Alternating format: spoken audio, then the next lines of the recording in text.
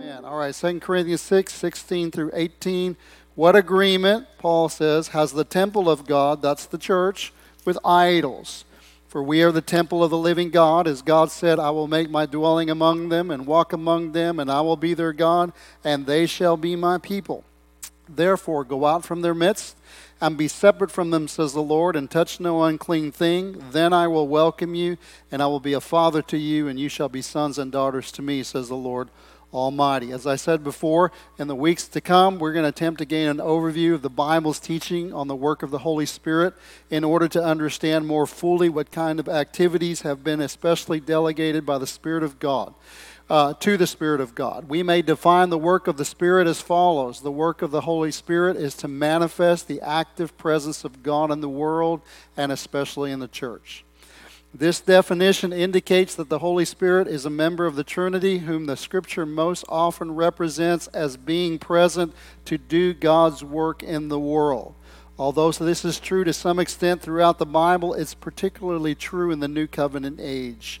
In the Old Testament, the presence of God was many times manifested in the glory of God and in theophanies.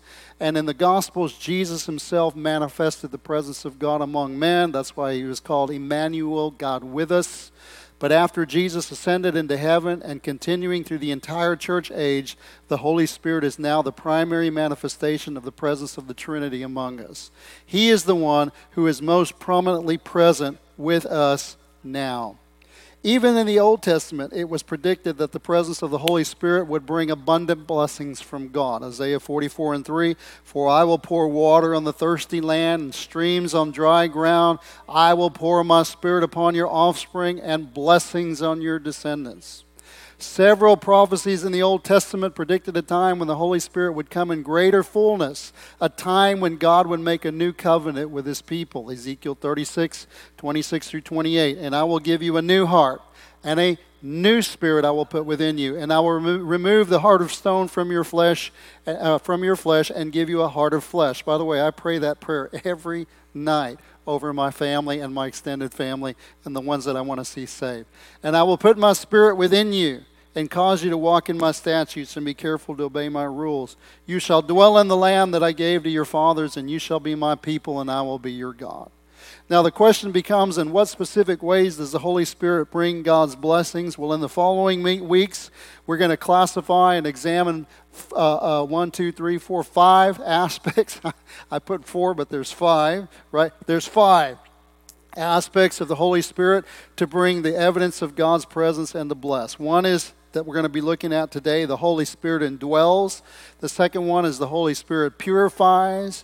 The third one is the Holy Spirit unifies. The fourth one is the Holy Spirit infills, and we're talking there about the baptism in the Holy Spirit. And the last one, which I think we'll spend quite a bit of time on talking about the gifts, is the Holy Spirit empowers. All right? So today, we want to look at how the Holy Spirit indwells. 2 Corinthians 6, 16 through 18, we are the temple of the living God. I will make my dwelling among them and walk among them. I will be their God, and they shall be my people. So the first thing we're going to look at is the importance of being born of the Spirit. The first thing we want to look at is that the Bible describes the church as being the temple of God. We don't have really temples today, but we do in other parts of the world, but the bottom line, what was a temple? A temple was a place where the presence of whatever God you were looking for manifested. Now, we know that there's only one God, right? In 3 persons, God the Father, God the Son, God the Holy Spirit. We call it the Trinity, the 3 in 1. Now, we don't have a temple. They say, well, the church is the temple. Well, this building is not the temple, but you're right. The church is the temple, but the church is not a building. It's not made with wood and stone. The church is made with flesh and blood. We are the temple of the living God. The church is the house of God. It's the place where God dwells or resides. Good to have you back, Paul. I appreciate that, right? We often think of the church as a building where people gather. While that can be one definition of what a church is, if we mean that the building is a place that we dedicated to God, however, biblically, the church is the people of God who have been born of the Spirit of God. Because you can be a people and not be born of the Spirit. You can come to church and not be a house of God, not be a place where the Spirit of God resides. Because what makes you part of the house of God and what makes you part of the temple of God is that you have been born of the Spirit. And that's what we want to look at today. John 3:3-8. Jesus said, "Truly I say to you, unless one is born anew or born again, he cannot see the kingdom of God."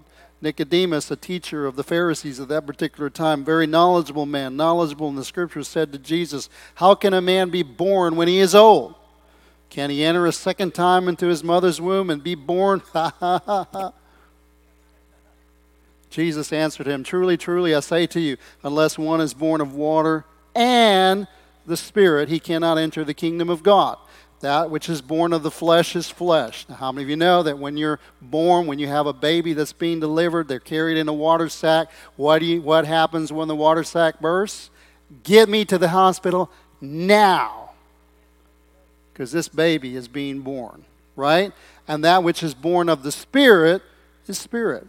"Do not marvel that I say to you, you must be born again. The wind blows where it wishes, and you hear its sound, but you do not know where it comes from or where it goes.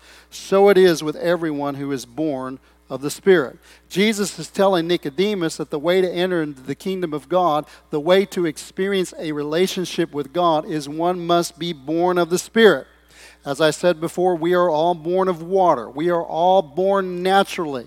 Jesus goes on to liken the natural birth of people into the world with the necessity of being born into the spiritual realm.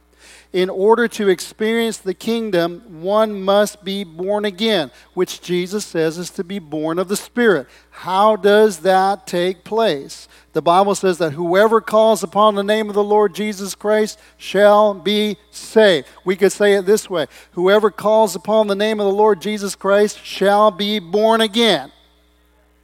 To understand that, we must know that every person born on this planet comes from one couple, one man, Adam. Reminds me of this little boy that went to his dad and said, "Dad, where do we come from?" And he said, "Well, a long time ago in the book of Genesis, there was Adam and there was Eve, and God blessed them. God created them. God blessed them, and they came and they began to multiply, and everybody from the planet came from these men and women that God created, this man and woman, Adam and Eve." And he said, "Thanks, Dad." And he goes to his mother and said, "Mom, where did we come from?" And he said, "Well, there used to be this one-celled amoeba, and this one-celled amoeba, it began to multiply, and then all of a sudden it became a little lizard, and then it became an ape, and then all of a sudden apes turned into humans." And he said, "Dad," he said, "why did you tell me that we came from Adam and Eve, true men?" He said, "Mom says that we came from apes." And he said, "Well, son, she's talking about her side of the family."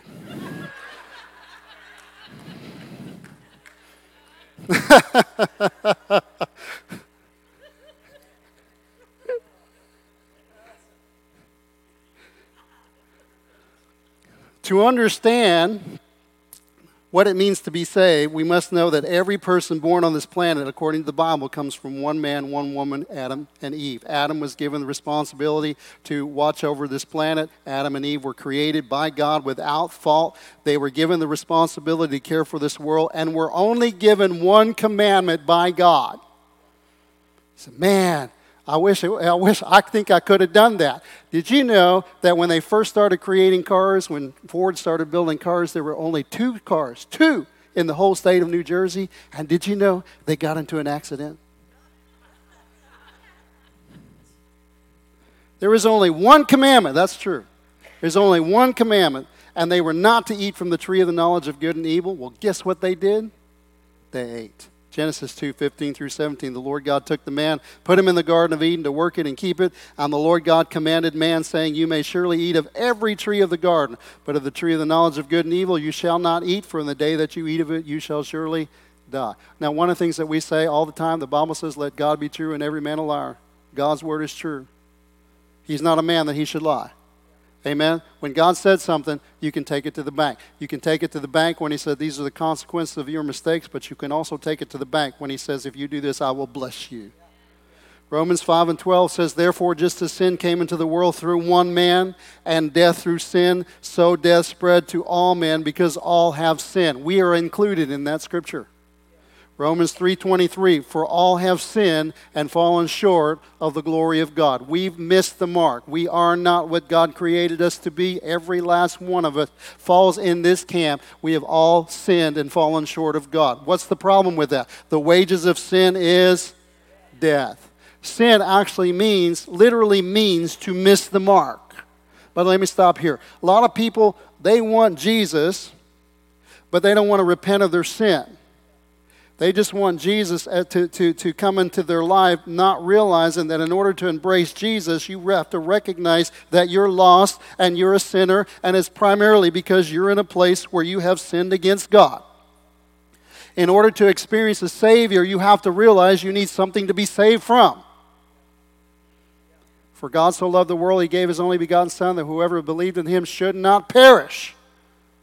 Without God, I'm perishing. Without God, I'm lost. Without God, my destiny is hell. But God doesn't want me to go to hell. He loved me so much that He gave His Son Jesus. He sent His Son Jesus Christ to die for us, who absolutely did not deserve to die because He had no sin.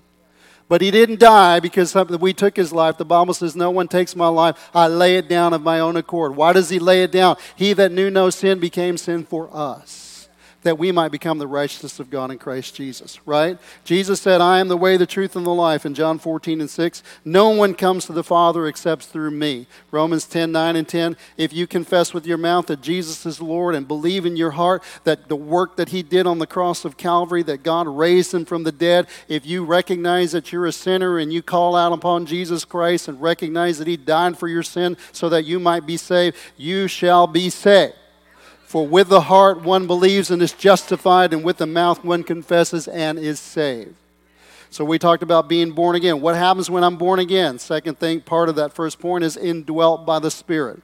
Indwelt by the Spirit. That brings us to the topic for the day. When you are born again, your sins are forgiven. He casts your sins as far as the east is from the west. Never the two shall meet. They're not going to go around and meet together on the other side of the planet. They go east, west. Your sins are gone.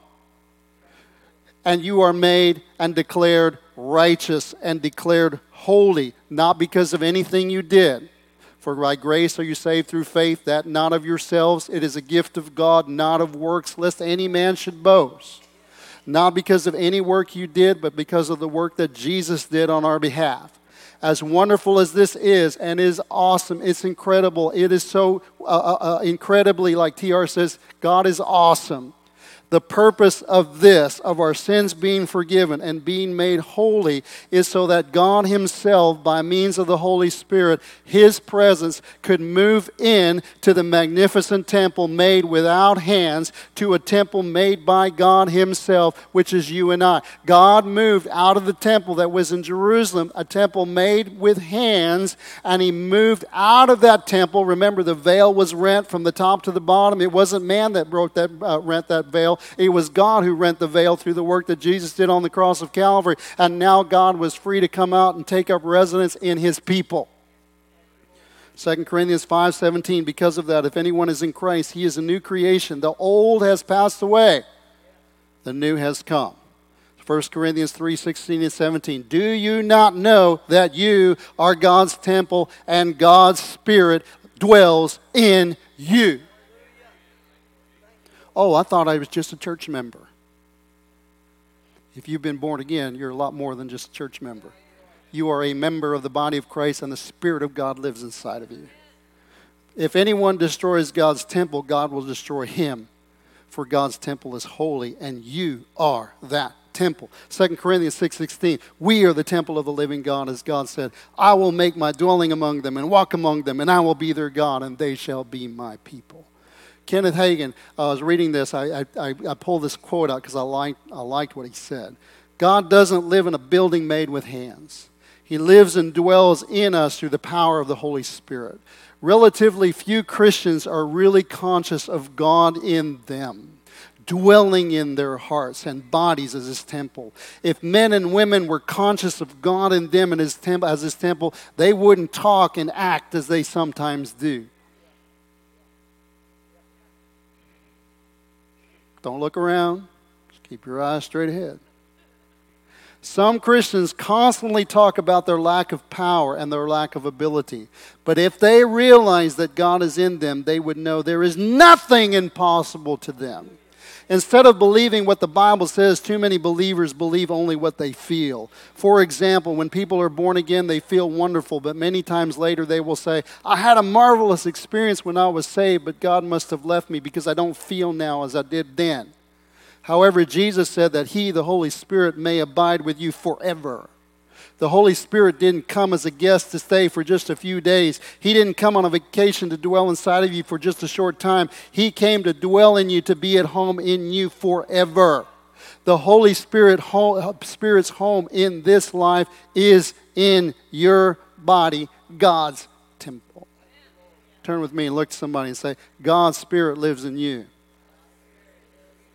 If not, He will. 1 John 4:4. Little children, you are from God and have overcome them. Another scripture, you have overcome the world. For greater is He who is in you than he who is in the world. You know who lives inside of you. Why you get afraid of the enemy? Now, you know why we're afraid of the enemy? Because we believe the enemy's report. Right? Don't look at the enemy. Look at God. The enemy is scary if you don't have God on your side. It's like, I'm going up against a bully, and that bully looks pretty tough. But turn around, and the person that's on your side is a whole lot bigger than the person that's on that side. And he's basically saying, I got you covered. He that dwelleth in the secret place of the Most High shall abide in the shadow of the Almighty. And I will say to the Lord, my refuge, my fortress, my God in whom I trust. Or sometimes he'll say, go ahead and pick a fight with them because I want to show you it's not about you, it's about me. Galatians 2:20, I have been crucified with Christ. It is no longer I who live, but Christ who lives in me. Christ lives inside of you. And the life I now live in the flesh, I live by faith in the Son of God who loved me and gave Himself for me. Romans 8:9-11, you who, however, are not in the flesh, but in the Spirit, if in fact the Spirit of God dwells in you. Anyone who does not have the Spirit of Christ does not belong to Him. But wait a minute, I go to church. I've been to Second Baptist Church, First Baptist Church, and if they had a Third Baptist Church, I'd have gone there too. I'm on every roll in town. If I go to another church, I call and I get my membership transferred, and I go to this another church. I'm a member of the church roll. But if the Spirit of God does not indwell you, then you do not belong to Him. Some of you are going down to the bar and taking the Holy Spirit with you. Smoking pot, drinking, doing all the things that you came out of the world not supposed to be doing, and not realizing who it is that lives inside of you. It's not a condemnation. It's just for us to begin to realize, oh, wait a minute. It's not just me anymore. God's inside of me. And I don't want to bring God into this mess, into this darkness. I want to get out of the darkness and come into the light. But if Christ is in you, although the body is dead because of sin, the Spirit is life because of righteousness. If the Spirit of Him who raised Christ from the dead dwells in you, He who raised Christ Jesus from the dead. Do you hear that?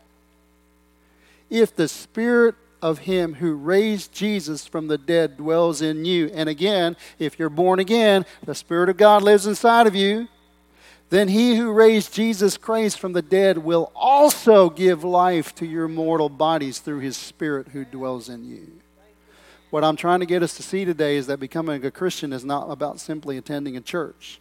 It's not about getting your name on a membership card. It's not about doing the rituals of church life. It's not about getting baptized. It's not about taking communion, because you can do all that and not know God. To enter the kingdom of God, a person must be born again. As we have seen, when we call out to God in faith for salvation, He forgives us of all our sins, cleanses us, and most importantly, through divine grace, prepares us to become the abode of the Holy Spirit. In this miracle of salvation, God Himself takes up residence in our lives as the Holy Spirit comes into our hearts to indwell us. It's God's presence in our lives that gives us life and life more abundantly. John 1:4 says, in Him was life, and the life was the light of men. John 10:10 through 11, the thief comes only to steal, kill, and destroy. I have come that they may have life, and life more abundantly, life and life to the full. I am the good shepherd. The good shepherd lays down his life for the sheep. Romans 1:16 through 17, Paul says, I am not ashamed of the gospel, for it is the power of God to the salvation to everyone who believes. How do I get saved? How do I get born again? You got to believe. You got to put your faith in what Jesus did for you. To the Jew first, and also to the Greek. We can also say to the white man, and to the Mexican man, and the black man, and to the Asian man. It don't matter who you are, and we can do that with women, and we can do that with children. All of us who are willing to believe. It is the power of God for the salvation of anyone. We all come from the same man and the same woman. If you realize that, racism would go out the door. Sorry, I got off on a tangent. Let me get back. For in it, in the gospel, the righteousness of God is revealed from faith for faith, by faith, for faith, in faith, out of faith. As it is written, the righteous shall live by faith. Or another translation says, by faith the righteous shall live. Ephesians 2:8 and 9. For by grace you have been saved through faith, that not of your own doing, it is the gift of God, not as a result of works, so that no one may boast. Romans 10:13. Everyone who calls on the name of the Lord shall be saved. Another translation says, whoever calls on the name of the Lord shall be saved. I found that one day. Anna Jo was telling my testimony. It's nice when you can give a testimony and not even talk. I was a whoever. God, will you save me? I need you. I was a whoever. He didn't ask me how old I was. He didn't ask me how young I was. He didn't ask me what color my skin was. He didn't ask me what gender I was. He didn't ask me how good I was. He didn't ask me how bad I was. I said, Lord, are you there? And he said, yes, I am. Because this whoever needs you. And he said, I'm here. You called on me. You're faithful. I'm faithful to answer. If you're here today, it don't matter where you're at. Doesn't matter what you've done. Whoever calls on the name of God. You don't know what I've done. It's not about what you've done. It's about what he's done. There's no sin that he don't know. There's no sin that he's not aware of. There's nothing in your life that's going to surprise him. He's omniscient. He knows everything. All he's waiting for is for his sons and daughters. His what's the right word here? His lost, his wayward sons and daughters to call home and say, I want to come home.